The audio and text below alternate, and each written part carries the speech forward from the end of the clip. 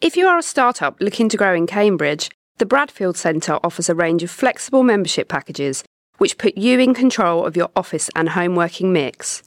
There's a vibrant, collaborative atmosphere, on-site cafe, plenty of green outside space, and regular member social events. For more information, visit bradfieldcentre.com or call 01223 919 600. Welcome to the Cambridge Tech Podcast, talking all things technology from the heart of the UK's tech capital.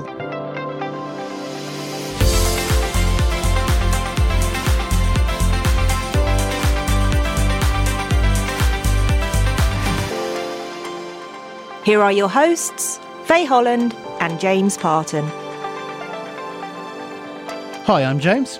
And I'm Faye. So it's the end of 2023. It's the eve of 2024. So what better episode could there be than to invite Ben Stanton back on to talk about what from his 2023 predictions have been realised and what the forecast is in store for 2024. That's right. We said we'd get Ben back and we have delivered. If you remember, Deloitte produces an annual TMT report, which stands for Technology, Media and Telecommunications. So it's great to have Ben back, who is one of the insight managers at Deloitte. So Ben, welcome back. How has 2023 been for you? Well, I can't believe it's been a whole year, to be honest, since the last time we did this. It's flown by. We've been completely sideswiped by this theme of generative AI. I think everyone in the industry has been completely upended by it.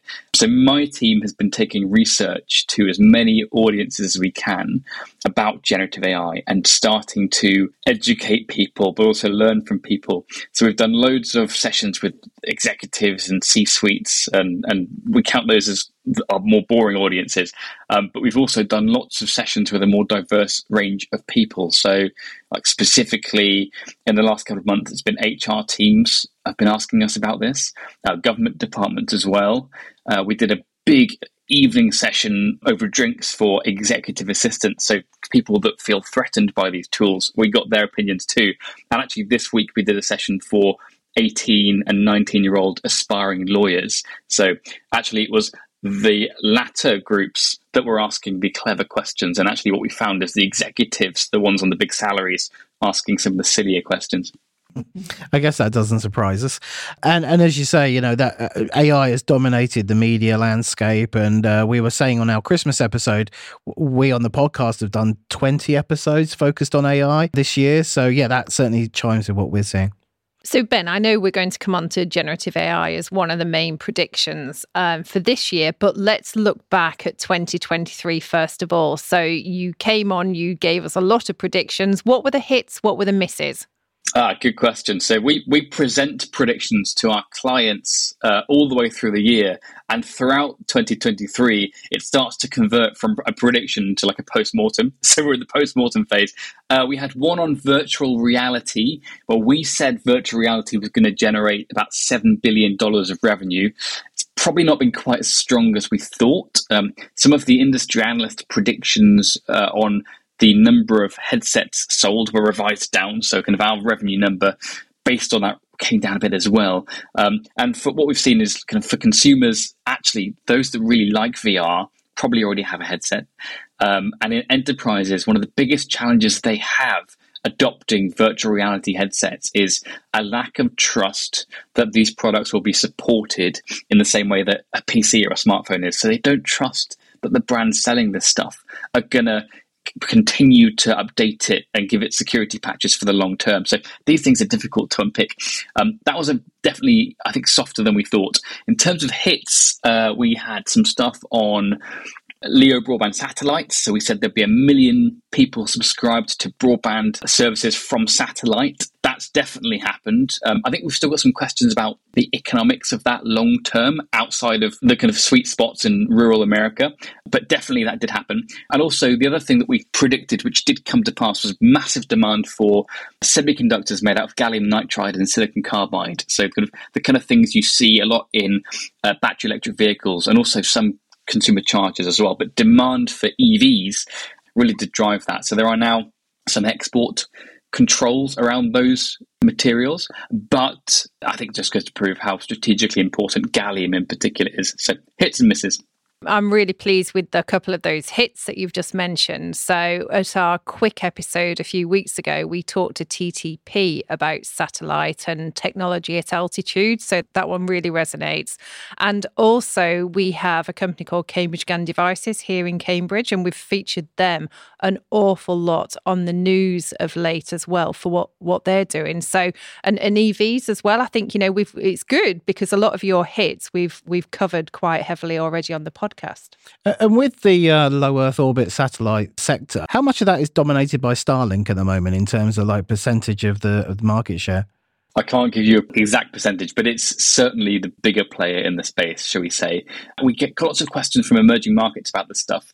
Like I said, we are not clear whether the economics work in some parts of the world. It really works. We have a concentration of wealth in very rural areas, and that tends to be a very American thing. There are lots of rural, sparse areas across Europe that don't have concentrations of wealth at the levels you'd need to buy the receiver and to subsidize a much more expensive connection. So it kind of remains to be seen whether the economics on that can shift. But yeah, as you say, Starlink, one of the bigger players. I mean, they've got an interesting proposition though, because it's a fair point that the equipment isn't cheap, but actually the monthly fee is competitive compared to the kind of incumbent telecoms providers, and they don't lock you into long-term contracts. You can pay month to month, which gives you some flexibility, which I think is quite interesting. So, I mean, I think that's the look back on last year. Let's turn the page to 2024. So, Ben, why don't you walk us through the main categories for the predictions for this coming year? Sure, this is always an ordeal because we always seem to find a way to write more predictions. So this year we have the largest and most diverse group of authors we've ever had, but also the downside of that is we have 19 separate chapters. So we have them categorized into 4 buckets, and those buckets are generative AI, surprise, surprise, sustainability, media, entertainment and sport, and telecom and technology. So they're the 4 buckets. So inside of generative AI's bucket, we have 4. The first is about enterprise software, which is also building a generative AI upsell. So we think that the top 50 software companies in the world are going to launch a Gen AI version of their tool, and that's going to drive $10 billion of run rate. The second is about generative AI chips. So the special chips you need, GPUs, to train and conduct generative AI services. We think there's going to be $50 billion in sales of those kind of chips in 2024. The third is about private data models. So if you're lucky as a company, you might have a really high value private proprietary data sets. So we think companies are going to explore using them to build their own large language models. And actually the total enterprise spend on Gen AI will be close to $21 billion. And then the fourth is all about regulation. So we have seen the final wording of what the EU AI Act should look like, and our prediction is that paves the way for other regulators. So that's the Gen AI bucket.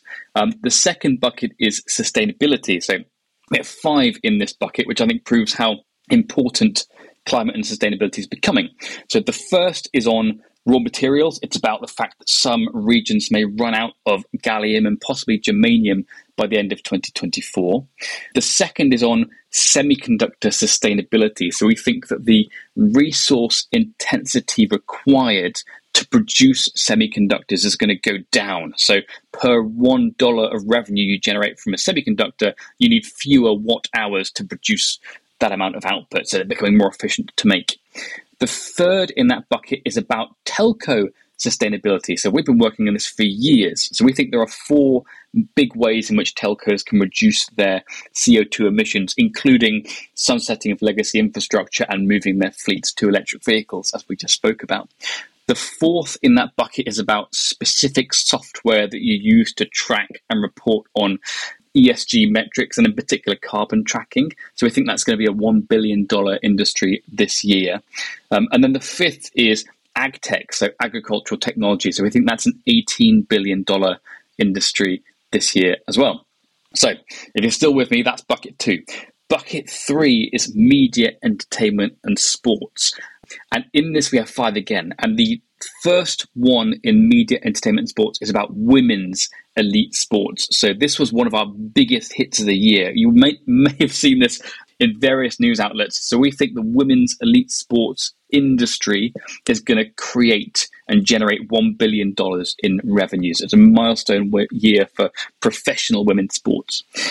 The second one in this bucket is about video streaming services. So we see video streaming services adding more tiers to their offering. So they're giving you more options of the kind of package you want in terms of pricing, resolution, or whether you want ads and that kind of stuff. So I think the average number of tiers, the price tiers you can buy, is going to go from 4 to 8 in 2024.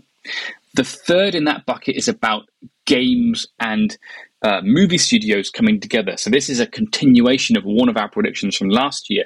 So we think that by 2025, the share of theatrical box office revenue from video game IP, so like a movie based on games, is going to double. So continued growth in that area and continued crossover. The fourth is about the audio entertainment industry, so music and podcasts and radio. We foresee strength there, and that's a really deep study that goes into how many people have music streaming services and how many people have kind of listen to radio every month. And then the last one in that bucket is about user-generated content in games. So that's a real hotspot as well. So we think the games platforms are going to pay out over $1 billion. It's $1.5 billion to users creating content. So the game will give a user a platform to create something they can charge for. So that is media, entertainment, and sports. The last bucket that we have for predictions is telecom and tech. So in here, the first one is on smartphone authentication. So using the smartphone to verify who you are so you can enter a building or buy something. We see trillions of processes happening already, and we think it'll move to tens of trillions of authentication processes in coming years. The second in that bucket is about direct-to-device satellite services. So we've started to see those roll out already, and we think 200 million phones are going to ship next year that have direct-to-device capabilities in them for emergency support and things like that. The third one in that bucket is one of our more controversial predictions, which is about the bit rates you require for online applications. So we think that 90% of all the online applications that we do at home and at work will not require higher bit rates, higher internet speeds next year. Actually, we think some of those bit rate recommendations could go down as compression and re-encoding gets better. So two more. We have one on cloud sovereignty. So we see lots of governments around the world, they're scrutinizing where data is held. So we have two proxies for that, which is that government cloud is going to be a $41 billion industry. Distributed cloud is going to be a $7 billion industry. And then the last one is about funding. So it's called Life After Debt. And it's all about venture debt funding, which has seen a big hit in 2023. We see it growing again in 2024, but nowhere near the levels that it was 2 or 3 years ago. So it was $30 billion plus in the US for 4 years straight. 2023, it's dropped to 12 billion, and we see it going back to about 14 to 16 billion dollars. So early stage companies may need to find more creative ways of funding. That is all of predictions in a brief nutshell. Okay, superb job, because that's an awful lot of content. And for listeners, we obviously will put the links to the report so they can go and delve into them. But let's us delve into them a little bit now. So we'll start with generative AI. And one of the things you said was that one of the main drivers will be adoption within enterprise apps. Can you give us some examples of what you've seen? You talked about lawyers earlier on. Is that the kind of market that you're talking about? Yeah, quite possibly, but actually I think it's much broader than that. So the truth is that most companies in the UK do not have the talent or access to things like GPUs in order to produce generative AI tools for themselves. So the gateway for most companies to interact with Gen AI is they're already probably buying a tool that may create a generative AI capability or possibly an upsell. So that's what we're seeing. We interviewed the top 50 enterprise software companies in the world. Every single one of them told us, yeah, we're going to build a generative AI capability on top of our tool. You think all enterprise software, think productivity suites, so all the office apps you currently use, think kind of software that sits in a particular vertical, like CRM software or kind of a document management software, or even kind of niche verticals like chip design as well. So all of those areas, we're seeing companies looking to build a generative AI version of what they already have. Top 50 companies in the world are doing this. That's going to drive $10 billion in run rate. However, our prediction actually is soft compared to some of the others that you've seen out there. There are challenges to this. There's a compute cost, a big compute cost with generative AI. One of the things that software companies are wrestling with is how much can we charge for this? And like, how should we charge for it? So do we charge a flat monthly fee per user, even though some power users might end up costing us more money than that, and try and find where the balance is? Or do we try and charge on a kind of volume of prompts basis? So kind of the more a company uses the Gen AI tool, the more it costs them. So they've not really worked that out. In the interim, what we're seeing over the next few months is lots of software companies just offering this capability for free in early access programs. And they're giving it to their clients and saying, you work out how this is useful, and then we'll work out later whether you want to pay for it. So, Ben, staying on the topic of AI, you use the phrase, I think, walking the tightrope in terms of regulation. What are you hearing around people's thoughts of this like huge amount of innovation in the AI space and like everything moving forward at pace in the backdrop of the ethical conversation around AI and governments around the world's ability to effectively regulate AI?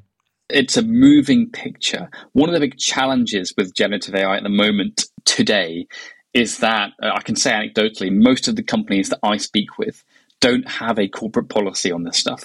So their employees are in a bit of a grey area as to what they're allowed to do with generative AI and how they should use it in a work context. On top of that, when we survey people in the UK, a huge number of people are ignorant to the fact that these tools can be biased, that these tools can, hallucinate and make mistakes. So what we measure at the moment in the UK is it's about 4 million people using these tools at work, and a big chunk of them not aware of the bias and hallucination challenges they have. Now, that's really problematic, and I actually don't blame the employee. I think the employee should get more help from the employer.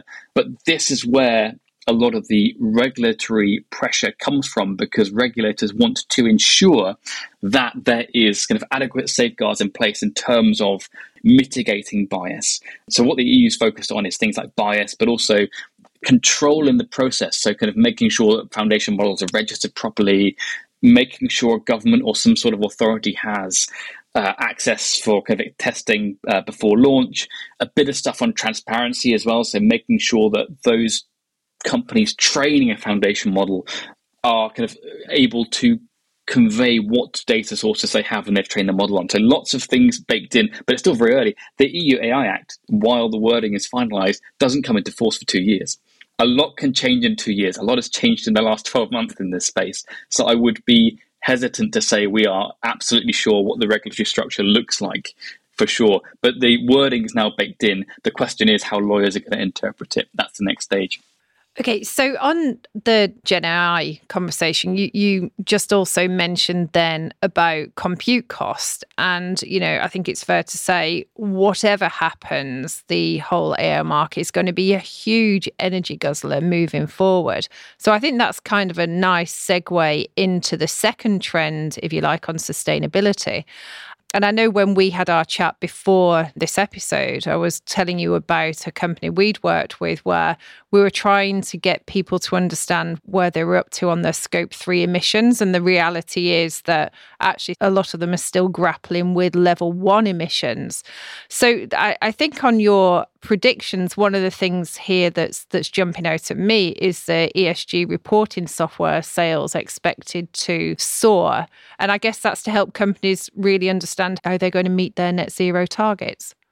Yes. So, I would say for me, and this is an anecdote, I've seen less interest in climate and sustainability in the last 12 months than I saw in the prior 12 months. And generative AI is a part of that. You have companies now that see generative AI as an existential threat and opportunity to them. And they are absolutely focused on whether their business will survive the next 2-3 years if they don't harness these tools properly, more than they're focused on will there be a climate emergency in the next 20 years. And that's what happens in the private sector, which is okay to some extent. But this is the reason why you need really strong regulation on this stuff. So we are seeing companies have to adopt ESG reporting tools and things like that because the regulation is strong and is coming into place. So if you look specifically in the EU, you have the CSRD, which is going to force 50,000 companies to report on these metrics in 2025, but the data they gather for that reporting is 2024. So you're seeing a lot of investment now in specific tools to help companies track and measure things like emissions and other metrics of ESG. So that's been important for a while. It's been important for talent. It's been important for M&A and investment conversations, but it's now a regulatory requirement, which I think is a real step in the right direction. So we're seeing a lot of growth in that space. It's a bit of a crowded market, actually, but we think it's $1 billion market next year, that market for specific ESG reporting software. So Ben, switching gears, we're obviously in a region that's very strong on agri-tech, so that appears in sustainability as well. Do you want to give us some insights in terms of where you see the agri-tech market going? Yeah, so we're seeing growth, and it's not in the UK, yes, and in lots of parts of the world, there are technologies which are really helping to solve challenges in agriculture. And agriculture is one of those, it links to sustainability very well because it is 20% of global emissions for CO2 and CO2 equivalent. And technology has to be at the heart of the solution to that. So the reasons why ag tech is becoming more important is because there are lots of things exacerbating. You have wars in parts of the world that supply certain kind of crops, which are very important. You have the number of people dealing with food insecurity around the world increasing, so it's now 345 million people measured to be dealing with food insecurity, which is 2.5 times more than we had in pre-pandemic levels. And then you have all kinds of other things, water and energy shortages, the cost of things like fertilizer going up. So the need to become more efficient financially as well as for the planet is really, really important. In the prediction, we point to two areas, really. We point to the planning phase of growing crops. So you think about technologies like infrared mapping, drone-mounted cameras, some AI-enabled autonomous machinery. Using all of those, farmers can make much better real-time crop placement decisions. So we're seeing that happening. But also on the harvesting side, one of the big challenges the UK has, actually the US has this as well.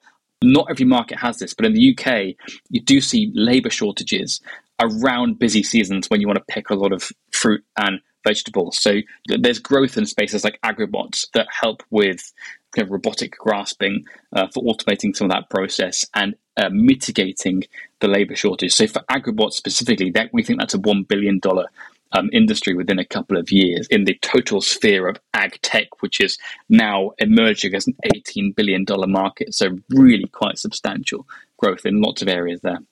Yeah, I think the agri-tech space is really interesting, that whole farm to fork. There's so many things. And actually, it's one of the best examples of where all kinds of technology can completely disrupt legacy systems. So I think that's definitely a prediction to watch out for. And I would say also probably long overdue. I think it should have a lot more focus than it's had to date. So just moving on now, this one isn't particularly tech, but I was interested when you were running through the media, entertainment and sports one, that the top prediction and the one that you've had the most traction with from a media, as in a news of the TMT predictions perspective, is the women's elite sports. So was that a surprise to you? Actually, it wasn't a surprise for us. We're able to pitch these predictions internally as a proxy for what would happen externally, and that's the one that got all the eyeballs. So the women's elite sports prediction, so just to remind you, we think women's elite sports generates over $1 billion next year, $1.3 billion, which actually makes it over £1 billion, which is nice for the UK media as well. So they have a nice number to coalesce around. That's 300% higher than the last time we measured that market in 2021. But we're presenting it to all kinds of companies. And the reason is because we think it's quite a good, lucrative investment opportunity for some firms. So you may find firms in the tech and telecom space that are looking at women's elite sports thinking, these are brilliant brands, athletes, profiles to ally with. But the reason we wrote this prediction is there are nuances about this market you need to know if you're going to become an investor in the space. So if you look at women's elite sports, the biggest revenue contributor is commercial revenue. So that's things like sponsorships. And then you have broadcast revenue, and then you have match day revenue, so kind of ticketing at events and gates. It's the reverse of the men's sports industry. So in men's sports, it is very much broadcast, which is the revenue driver. So you might have seen a Premier League rights auction very recently, multi-billion-pound rights auction. In women's elite sports, it's very much sponsorships, which is the main driver. We're seeing kind of really quite promising returns, monetary returns and brand returns for companies that are willing to invest in that space. So it's one of the biggest predictions, actually. It's about 4,000 words, but if you have time for it, I really recommend it. There's loads of stuff in there about how to develop the women's game, how to develop pipelines for better professionalization, better talent, raising the profile of female athletes, and crucially, like for young females in sports today, we really want to start to carve out career pathways for them. So there's actually a brilliant write-up of one of the Spanish footballers at the moment in the news you can read about Aitana Bonmati. She, when she started playing football, was in a team or a club of 400 boys and one girl. And so that's the kind of lack of inclusivity she had to overcome. Girls today are in a much better state than that, but we can certainly create career pathways for women because this is now an industry which can support many, many more careers than it used to be able to. So I've been chomping at the bit to move the conversation onto gaming since we started, but so you'll have to keep me to time here, Faye. I mean, it feels like the industry's got back on track after a very rough 2022 coming out the back of the pandemic. We're still seeing some consolidation with a lot of independent studios being acquired. I think we spoke about the Activision Blizzard deal with Microsoft in last year's conversation, but it only actually was finalized in October this year. That was obviously the headline grabber. That was $68 billion, I believe, which brings the likes of Call of Duty into the Microsoft universe. What are you seeing in gaming? There's lots to talk about here. Yeah, loads of stuff. So with two predictions that really touch on gaming. So the first one was that one, if you remember, about the IP crossover, movies to games, games to movies. So there's just no shortage of examples of this now. I think I said to you last year, I reckon the Super Mario Brothers movie is going to be one of the biggest movies of 2023. But you don't have to be a wicked forecaster to work that out. So that wasn't really anything groundbreaking from me. But you can just see how this kind of IP just resonates in different environments. So the prediction that we have on this is the theatrical box office revenue from video game IP being used in movies is going to double. The movie studios are looking for new stories, particularly new franchises. They're looking for ways to engage young audiences. So if you look at very young audiences, Gen Z, they spend just as much time gaming as they do watching videos.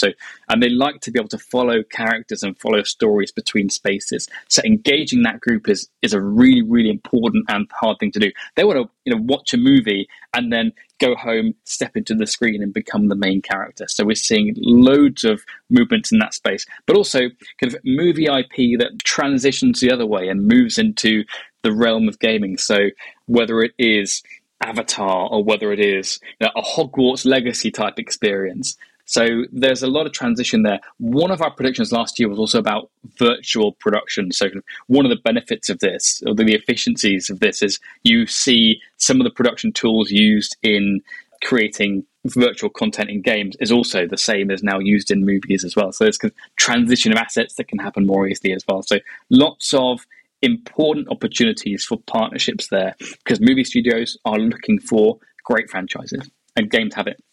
Yeah, that's really good news for Cambridge, with obviously a very strong game development cluster here with the likes of Frontier, Jagex, Ninja Theory, just to name a few. That's really good. So thanks for that, Ben. We're now going to move on to the last category. And you opened this one talking about smartphone authentication and the ability for an app to verify exactly who you are and really increase that level of authentication. Do you want to just talk us through a little bit more on that? Sure. Yeah, we get questions all the time about what does the future of the smartphone look like? And to be fair, smartphones have not iterated that much in the last few years. And a lot of the greatest innovations have been with the semiconductor or the cameras, the things that are kind of under the hood. They don't look that different. So this is really a mashup of two themes, which is what's the future of the smartphone and what's the next evolution in cybersecurity and physical security. So we see smartphones already used all the time for the process of authentication. So we're saying it already happens trillions of times per year. A lot of that you'll be familiar with, things like two-factor authentication, where you get a text to verify who you are when you're trying to get onto a website, things like that. The challenge with that is the network costs of things like two-factor authentication, because of the volume of texts that get sent out, are huge. So it's about $26 billion in terms of network revenues are generated from two-factor authentication. So the challenge is, in the future, we'll need to do a lot more authentication on our smartphones. And the challenge for the industry is, how do you bring that cost down? And the way in which you do that is by using the smartphone and using other techniques. But we really look at the smartphone as a Goldilocks device, and it's already cannibalized MP3 players and alarm clocks and GPS navigation. This prediction really is about cannibalization of things in your wallet, and it won't happen overnight. But we see that process is underway, and we're getting towards tens of trillions of things being authenticated, and it'll be much more common in coming years to tap in and out of your office using a smartphone as opposed to a lanyard, which is quite outdated and quite easy to spoof. Increasingly common for access to your car, increasingly common for access to your house and things like that as well. So on that theme of the convergence and the future of the smartphone, you talk about the integration of satellite connectivity into phones. Walk us through that. And do you see that in the short term as more of a business application, or do you see that in the consumer market as well? Yes, we have a prediction on kind of direct-to-device communication. So if you have a newer phone, you might have already seen the notification on top. And if you've had to use it, I'm very sorry. Hopefully you haven't had to. But you can send on the newer phones that exist a set of preset emergency messages, even if you don't have cellular coverage. So if you're at the top of a mountain or somewhere you'd never find me, you can still get in contact and send emergency messages. So we're seeing a growing ecosystem of companies kind of coalescing to support that, to provide that kind of uninterrupted mobile coverage for specific small bitrate applications anywhere on Earth. So the prediction is, we think 200 million phones are going to ship in 2024 that have that direct-to-device satellite capability. And then if you add the amount of money it takes to kind of bolster that with satellite construction and launches, it's probably about $3 billion of investment needed to establish that market. But still in quite early stages, if I'm honest. There's still economic hurdles, tech hurdles, regulatory hurdles. But the benefits of this are quite obvious. So it's improving consumer safety. You also, with these kind of services, have the potential for lots of IoT applications and could link to some of the ag tech stuff I mentioned earlier. But more than anything, it's almost like a kind of improving the resilience overall for telecoms infrastructure. So we do see growing interest in these kind of applications for the commercial players. I'm not yet sure that consumers have shown massive appetite for this, but we'll see. Yeah, absolutely. Okay, and then I think the final one that we want to just drill into, I mean, especially when you think about who we talk to on a weekly basis, we're talking to startup founders and we're talking to investors. So let's look at your predictions around venture debt funding. Sounds like you're positive about it growing next year. Yeah, it's positive. Well, it's positive compared to 2023, shall we say? But our point is the market's changed. I think if you look at some of the big bank failures, it's clear that the market is not the same as it was. But if you think about kind of funding at a foundational level, you have 50,000 VC-backed companies in the US alone. Many of those are unprofitable, burning cash. And over the last 4 or 5 years, venture debt's been a really attractive way to finance your expansion without diluting equity. So like I said before, venture debt was $30 billion plus in the US for 4 years straight. A lot of these trends are they extrapolate globally. That dropped down to $12 billion in 2023. So that's a market departure. And it's partly caused by the failure of Silicon Valley Bank, but not exclusively. It's kind of the general economic landscape where you have rising interest rates, M&A, IPO slowdown, various other economic factors all matters too. But for next year, as some of this starts to settle, we think that venture debt will creep back up to $14 to $16 billion in the US. But going forward, the permanent picture is there are things that have happened that will not go back to the way they were. So venture debt deals have changed. They're going to become smaller. They're carrying higher rates. They're going to be more difficult to obtain. So for your early stage tech companies, if you normally prefer to borrow money, you might have to make some different moves, and it could be kind of reconsidering sacrificing a bit more equity or looking at grants and buyouts and things of that nature.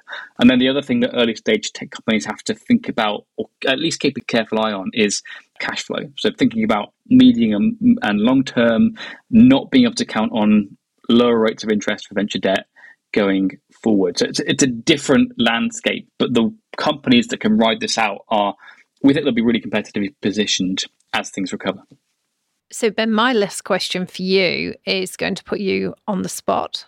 So there are 4 categories in this year's predictions, 19 predictions. I would like to know which one you are personally going to back as your prediction of choice for 2024. I think, so there's one I referenced at the start on telecoms sustainability, where I said, we'll see sunsetting of legacy infrastructure and other things that will make telecoms more sustainable. But what that speaks to actually is cost reduction. And I think my big theme of 2024 is going to be cost reduction. So in telecoms, it'll be OpEx and looking at legacy infrastructure. In tech, it'll be cloud and things like FinOps. So can you kind of re-architect the way your compute is structured so you save money? And in the media industry, it'll be things like kind of content spend. So are we going to see extortionate budgets for new TV shows? A lot of that is kind of under question now. So the thing that unites T, M, and T, I think, in the coming year will be cost reduction in terms of efficiency gains. And actually, that will be the way to improve your bottom line. So I think that's what we'll see. And there'll be other themes that bubble up that we haven't covered. Things like fixed wireless access. I think we're going to have lots of conversation about fixed wireless access. 6G, we'll probably start to have early conversations about how necessary 6G is and what the timescale for 6G looks like. But yeah, I'd go back to that telecom sustainability prediction because that's the one that really talks to cost reduction. So if I'm hedging my bets, I'm hedging them on that. Well, we got through it, Ben. Congratulations. There's a lot to go through there in terms of content. And we certainly know from looking at our data that your episode last year was a very popular one and actually has generated downloads through the entire year. So we thank you for taking the time and coming on again and being assessed on your accuracy of last year, but then also looking ahead to 2024. Well, absolute pleasure. Predictions aren't always correct. Today, this is what we think is going to happen. And if we come back next year, we'll do a post-mortem again and we'll see what was right and what was wrong. Brilliant. Thanks, Ben. So that's the end of today's episode. Thanks, everyone, for being with us in 2023. And we wish you all the best for 2024. Yeah, Happy New Year.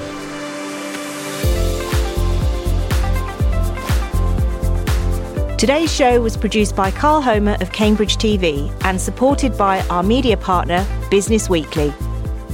The Cambridge Tech Podcast is available on all major podcast platforms and on cambridgetechpodcast.com. If you've enjoyed this podcast, please give it a 5-star review. It will really help others discover the show.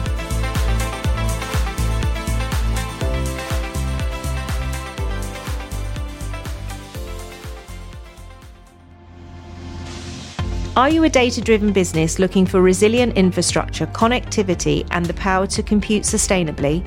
KO Data's scalable state-of-the-art facilities support the mission-critical workloads of life sciences, biotech, and AI startups in Cambridge. To find out how we can help host your compute, get in touch at kodata.com/contact.